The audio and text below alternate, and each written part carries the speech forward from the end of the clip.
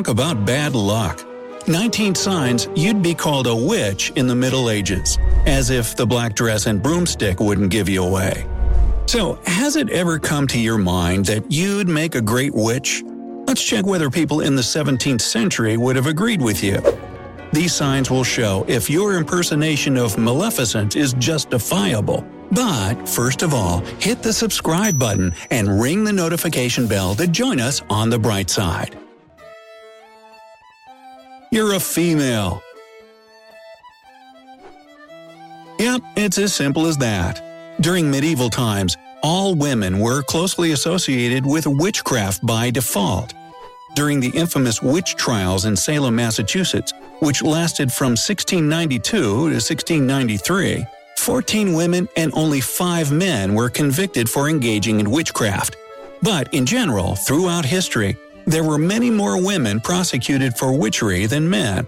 During all the medieval witch trials, not just the ones in Salem, more than 85% of all the convicted were women. Number 18. You're a woman and you're too rich for your own good. So that makes you a what? A rich witch? If you're an adult, independent woman and don't have any additional financial support, this would have qualified you as a witch several centuries ago. If there were rumors that a woman was leading a comfortable life without a man's help or supervision, this instantly raised an alarm. Not only did these women become isolated, they could also be arrested and taken to court. Number 17. You're too poor. Well, it wasn't recommended for a single woman specifically to be too well off in the 17th century. It was considered a bad sign for both men and women to be too poor. Homeless people and beggars were often accused of being witches. Anybody who didn't like people wandering around the neighborhood asking for food and money could rat them out to the authorities as witches. Wow. Number 16. You're too young. Now, very young girls were often believed to be witches. When interrogated and put under enough pressure, these young people who confessed often said that they got their witchy abilities from a parent, and then the whole family would be charged.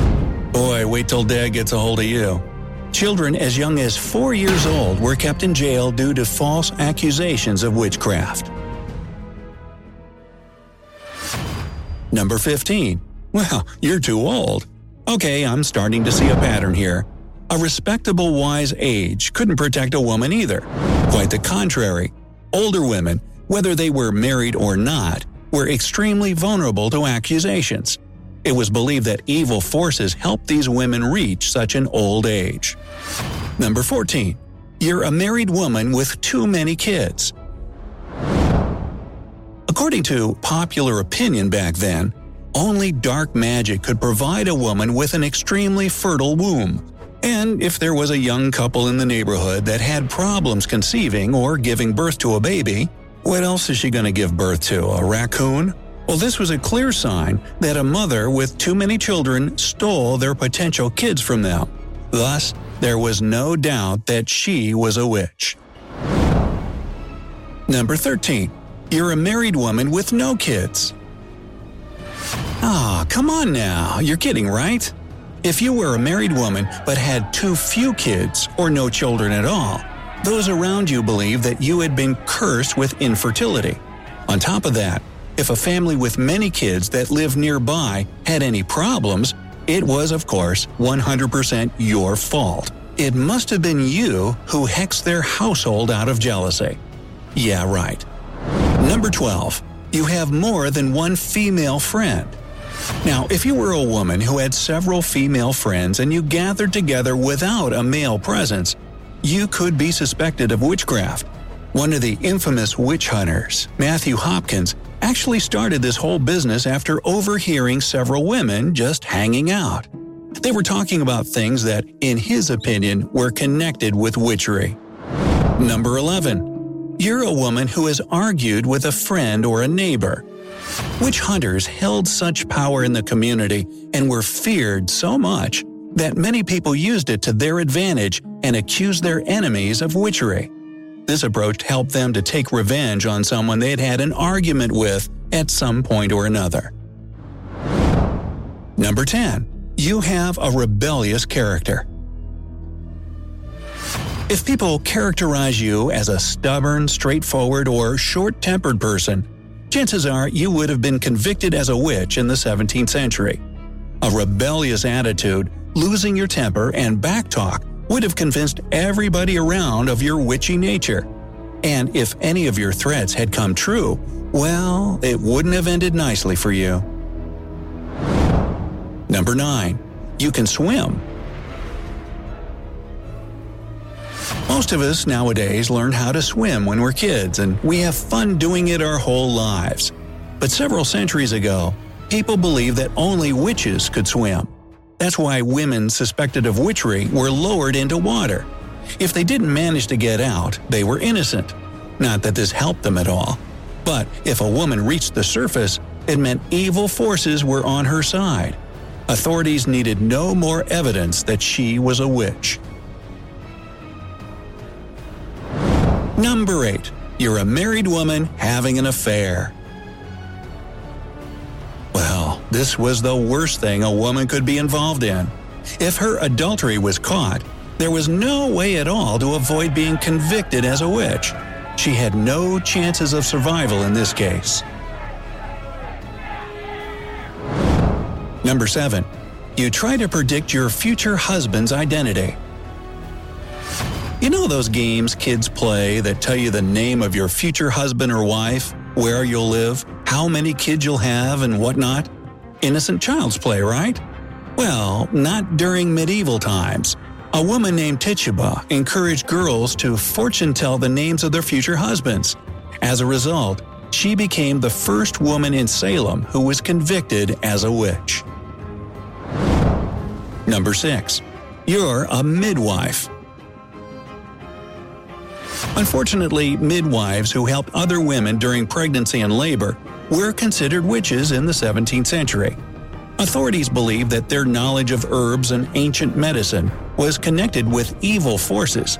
Not to mention, people thought that this profession was demeaning and unclean, and that's why helpful and useful midwives were targeted. Wow, still longing for the good old days? Number 5. You have a habit of talking to yourself.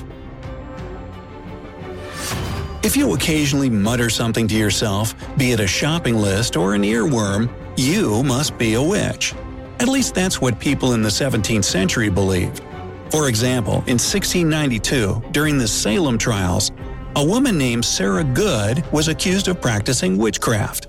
She happened to have a little habit of talking to herself, and she'd often do this as she was leaving her neighbors' houses. And while Good claimed that she was reciting psalms, accusers stated that she was casting spells, and thus she was convicted. Number 4. You aren't good at public speaking. Now, if you lose heart every time you have to speak in public, you would have been at risk for being called a witch during the Middle Ages. Wow, Dale Carnegie, where are you? At that time, people believed that witches couldn't read the Bible out loud. That's why one way to test a person was to make them read from it in front of a crowd. If the suspect couldn't read it aloud or stumbled, this meant that they practiced witchery. Yeah, I get the connection. As you see, nobody cared about the fact that most people during those times were either illiterate or felt uneasy speaking in public. Besides, all of them were utterly terrified.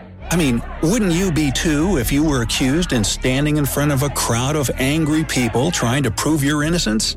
Holy Margaret Hamilton! She's the witch from The Wizard of Oz.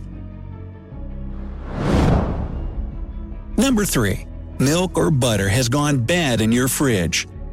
Since when did they have refrigerators back in the 17th century?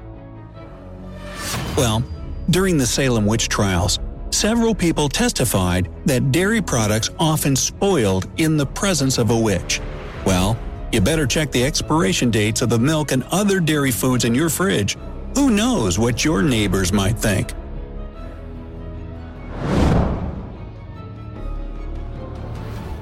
Number 2. You have a pet.